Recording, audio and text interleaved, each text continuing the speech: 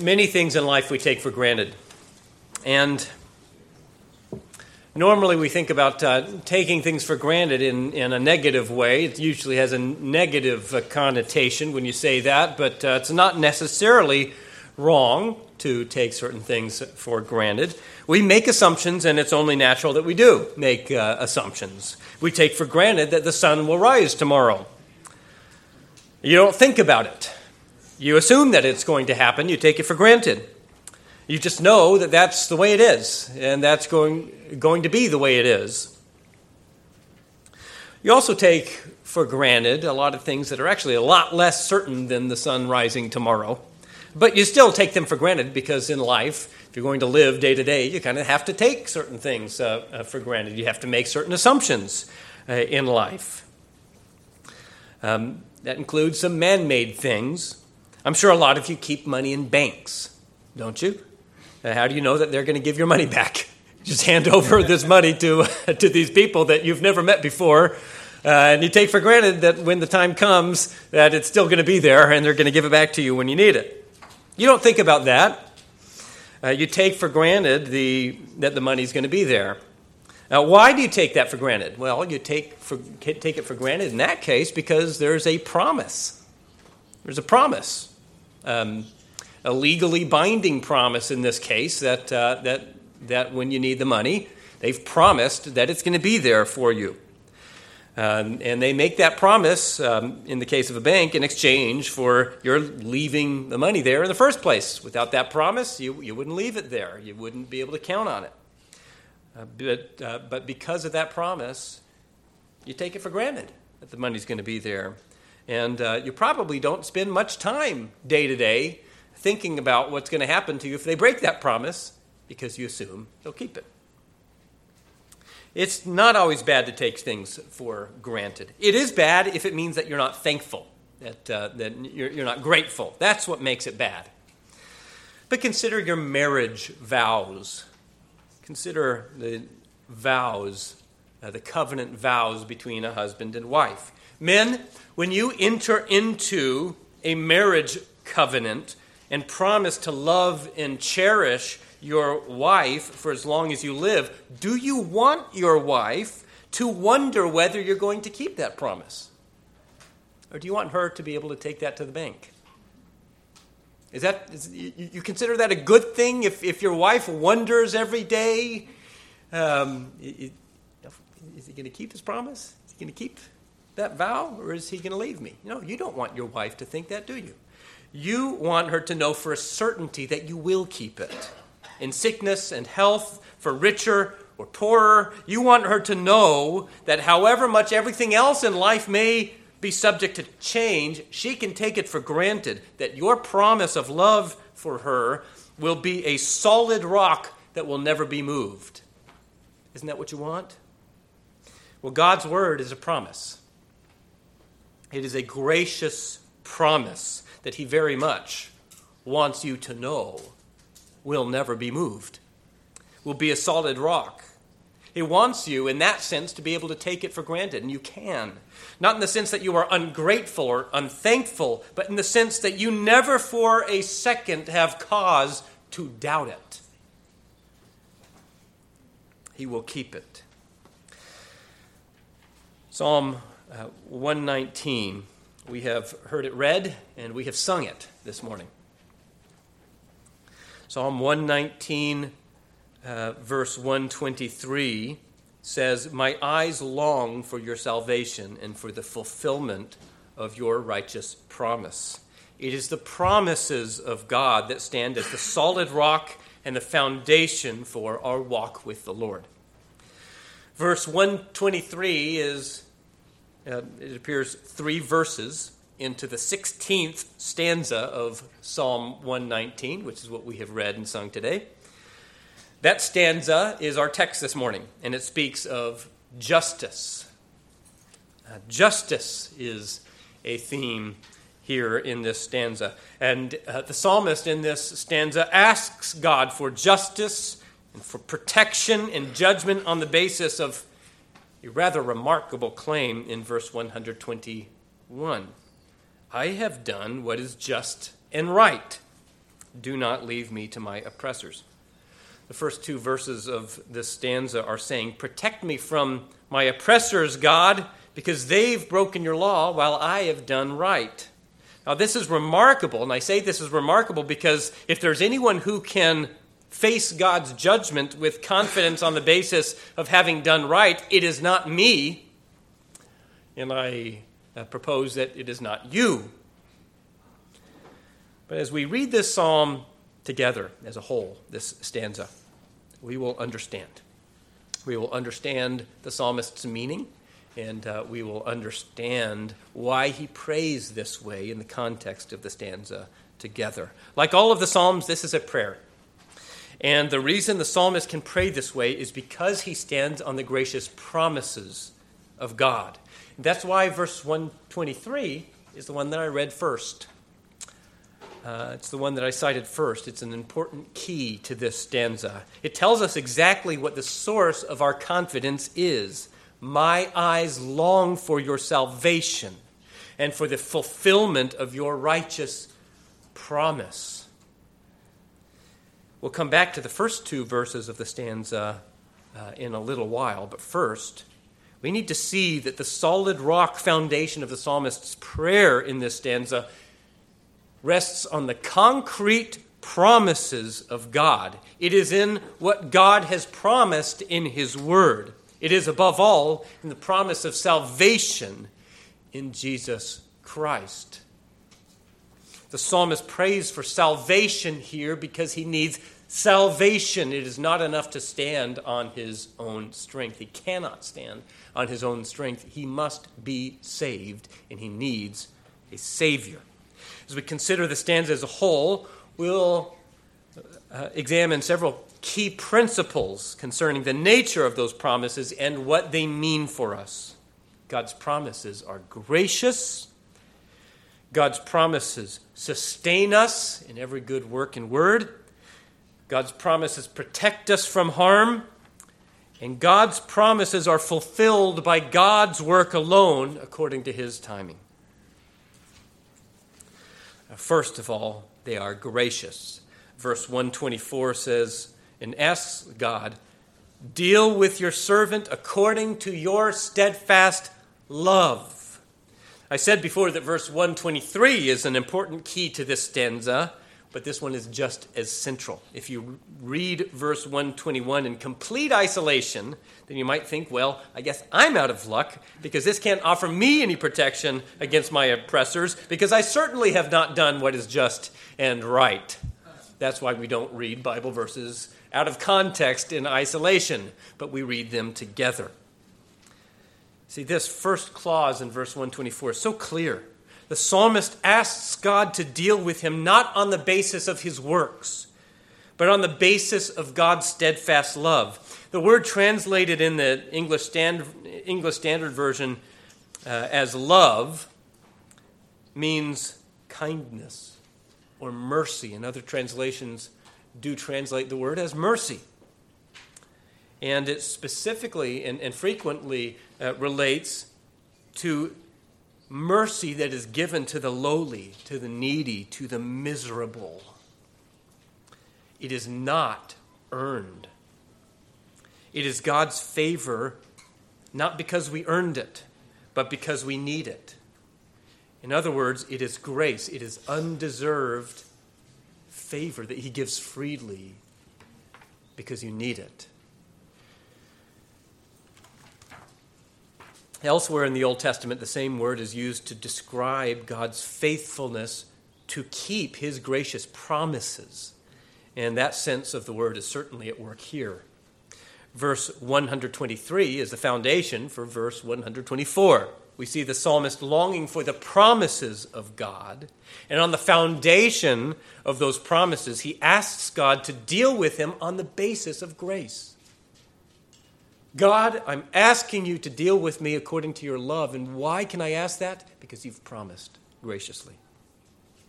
Had God not promised, then I would have no basis to ask for anything except for the judgment and death that my sin deserves. But because he has promised, I can approach with confidence the throne of God and ask for grace. And not only ask for it, but to know that I will receive it. Now, the theological foundation of this stanza starts to take shape. We know that the psalmist is resting on the grace of God according to his promises. But that grace does not mean that the psalmist is free to ignore the law of God. In fact, we're reminded of the words of Christ in Matthew 5:17, that our Lord came not to abolish the law, but to fulfill it. And not an iota or dot will pass from the law until heaven and earth pass away. Jesus said, whoever relaxes one of the least of the commandments and teaches others to do the same will be called least in the kingdom of heaven, and whoever does them and teaches them will be great in the kingdom of heaven. We are under grace. We rest on the gracious promises of God, yet that is no cause to sin by violating the law of God. Of course, that's what the Apostle Paul teaches in Romans 6, isn't it? What shall we say then?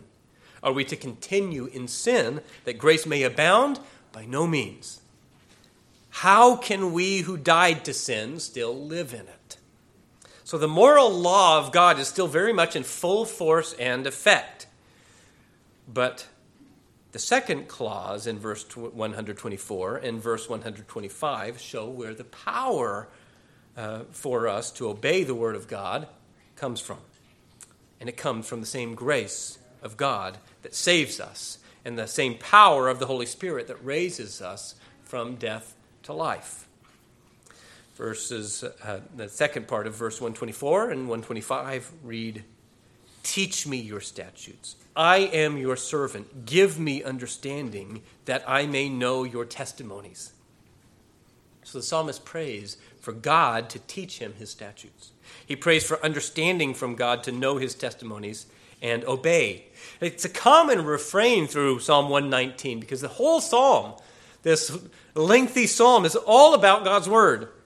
And it's a common refrain throughout Psalm 119 to pray that God will supply the understanding of his word to obey. Now, it's remarkable here. I don't know if you noticed this, but notice the order of the Psalm's prayer here. Notice what he asks for first and why he asks for it. The psalmist asks God for understanding first, before knowledge. He asks for understanding before knowledge. In fact, he asks for understanding to enable him to know God's testimonies. That's not normally the way we think about things, is it? How can you understand something before you know it? But the psalmist says, God, give me understanding so that I can know it.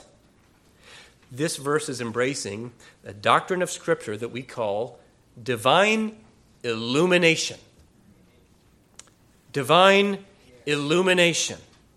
Your knowledge of Scripture requires the work of the Holy Spirit to illuminate your mind first so that you can know the Word of God truly.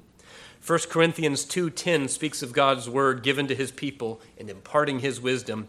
And it says, these things God has revealed to us through the Spirit. For the Spirit searches everything, even the depths of God. And verse 12 says that we receive the Spirit who is from God, that we might understand the things freely given us by God. God has given us these truths, but we can't receive them unless the Holy Spirit enables us to understand them. Have you heard the expression when somebody has an idea? They say, a light bulb went on. Have you heard the other expression when someone who doesn't have all the lights turned on upstairs? People, we don't have the lights turned on upstairs. 1 Corinthians 2:14 says the natural man is not able to understand the things of God. Why? Because they are spiritually discerned. And natural man is spiritually dead. The lights are off. So in order to understand the things that are spiritually discerned, the lights have to be turned on. That's why we call it the doctrine of illumination. What does illumination mean? It means turning the lights on. You need God to turn the lights on. To know the Word of God, you need the work of the Holy Spirit to give you understanding. And then you need, in order to obey the Word of God, you need the work of the Holy Spirit once more. You still need the Holy Spirit. First to understand and then to obey. Old Testament believers knew this too. Ezekiel 36, 26 and 27 gave God's people this promise. I will give you a new heart, and a new spirit I will put within you. And I will remove the heart of stone from your flesh and give you a heart of flesh. And I will put my spirit within you and cause you to walk in my statutes and to be careful to obey my rules. Do you hear this? If you manage to obey God, it is only because God has put his spirit within you to cause you to walk in his statutes and to obey his rules. It is grace upon grace upon grace. Grace to give you new life, grace to give you understanding of God's word, grace to work obedience into your life.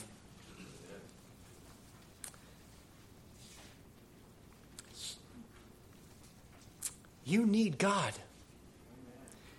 There is never a moment when your need for God is ever diminished in any way.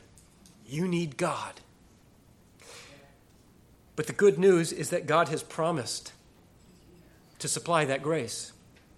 God has promised grace to save you from your sin. He has promised grace to sustain you in obedience.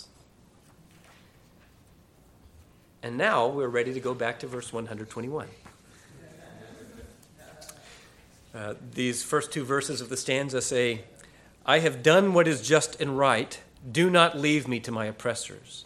Give your servant a pledge of good. Let not the insolent oppress me. The Christian stands ready and eager for the day of judgment. And the Christian is not afraid of the day of judgment.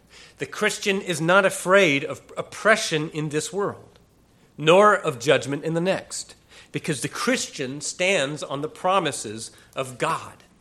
Now, there will come a day of judgment. According to Acts 17:31, he has fixed a day on which he will judge the world in righteousness. The psalmist in these two verses is asking for safety from his oppressors and a pledge of good for himself, saying, I have done what is just and right. How can he claim this? How can he say, I have done what is just and right? Jesus told us in Matthew 12:36 that on the day of judgment, people will give account for every careless word they speak. 2 Corinthians 5:10 speaks of that day, saying that we must all appear before the judgment seat of Christ so that each one may receive what is due for what he has done in the body, whether good or evil. What does that mean? I will warn you that some people will tell you that it means your entry into heaven is based on what you do in life, on your works, on what you've done in the body. And at best, those people will tell you, well, don't worry, it's still grace. It's still grace because, you see, God will supply the good works that you need in order to get to heaven. Brothers and sisters, please do not be deceived. Justification is by faith alone. As John 5:24 says, truly, truly, I say to you, whoever hears my word and believes him who has sent me has eternal life. He does not come into judgment, but has passed from death to life. If you have believed upon Christ, then you have already passed from death to life. The life in Christ is already yours. The miracle of regeneration, the miracle of new life has already happened in you. The life that he promised is already yours. So there is no other justification. There is no other judgment. You have passed from death to life. The only basis for that. It is not your works. It is not anything you do. It is not based on the works of the flesh. It is based on Jesus Christ and him crucified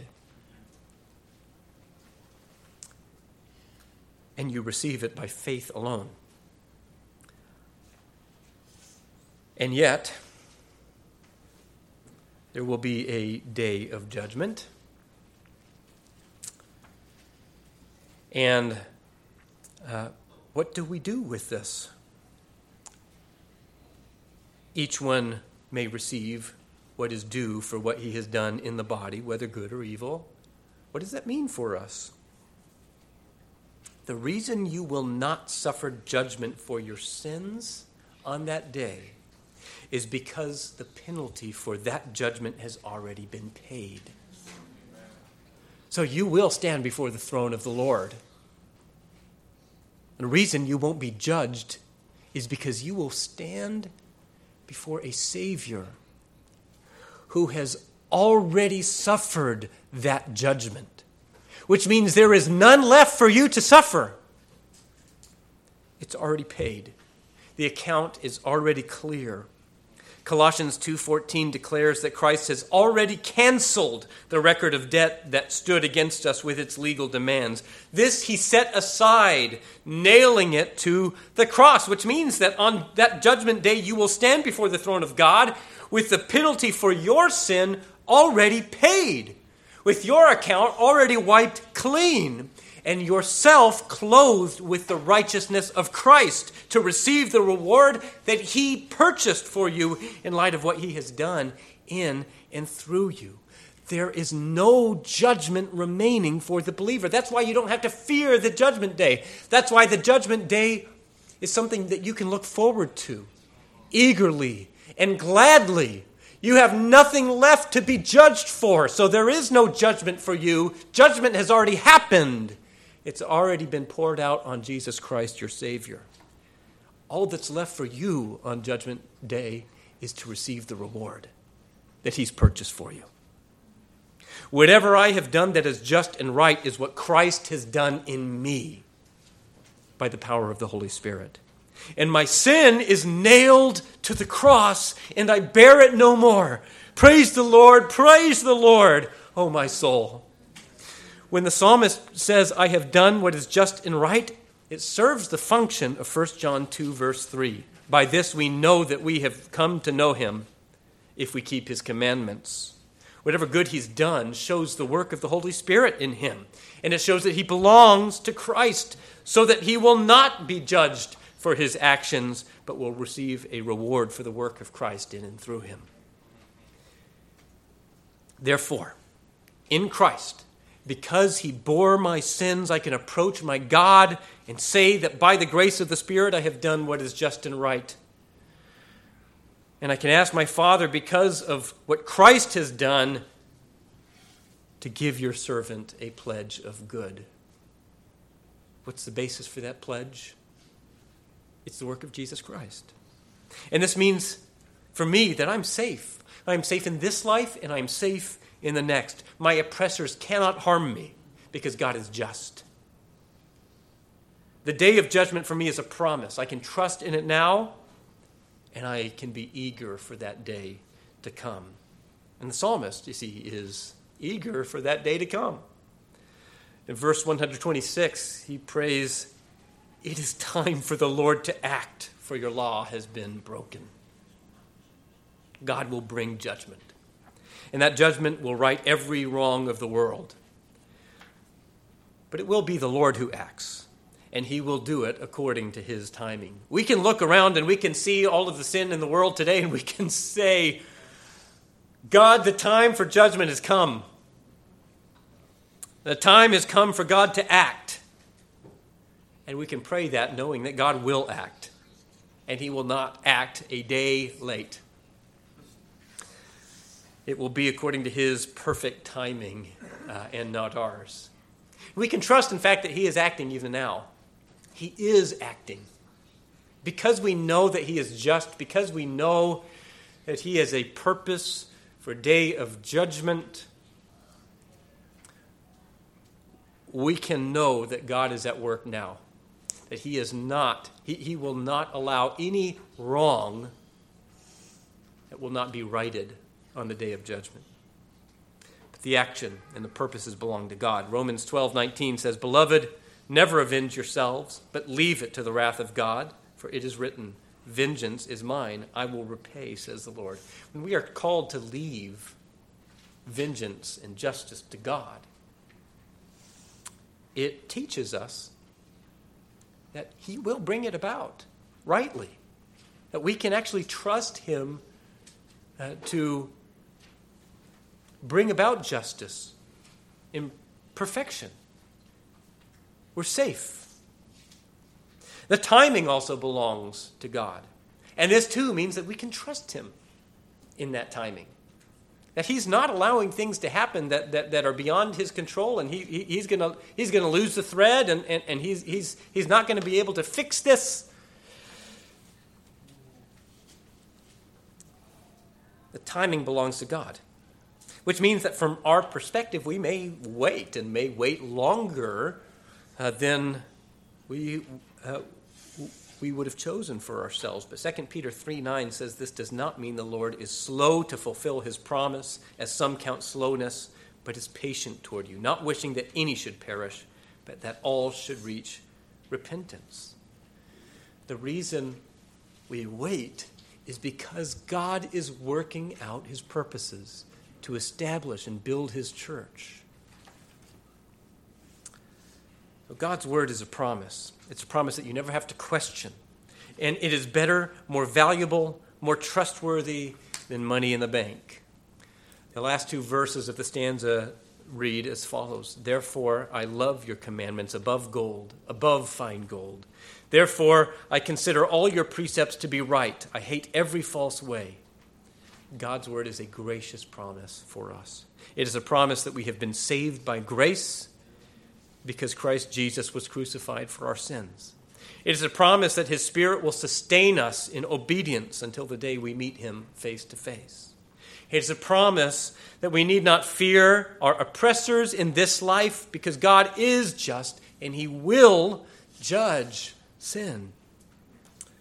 And it's a promise that on that day, because our sin has already been judged, that there will be no more judgment for us, but only our reward in Christ. His word is a promise. It is true. It is right. And it is our treasure. Amen. Let's pray.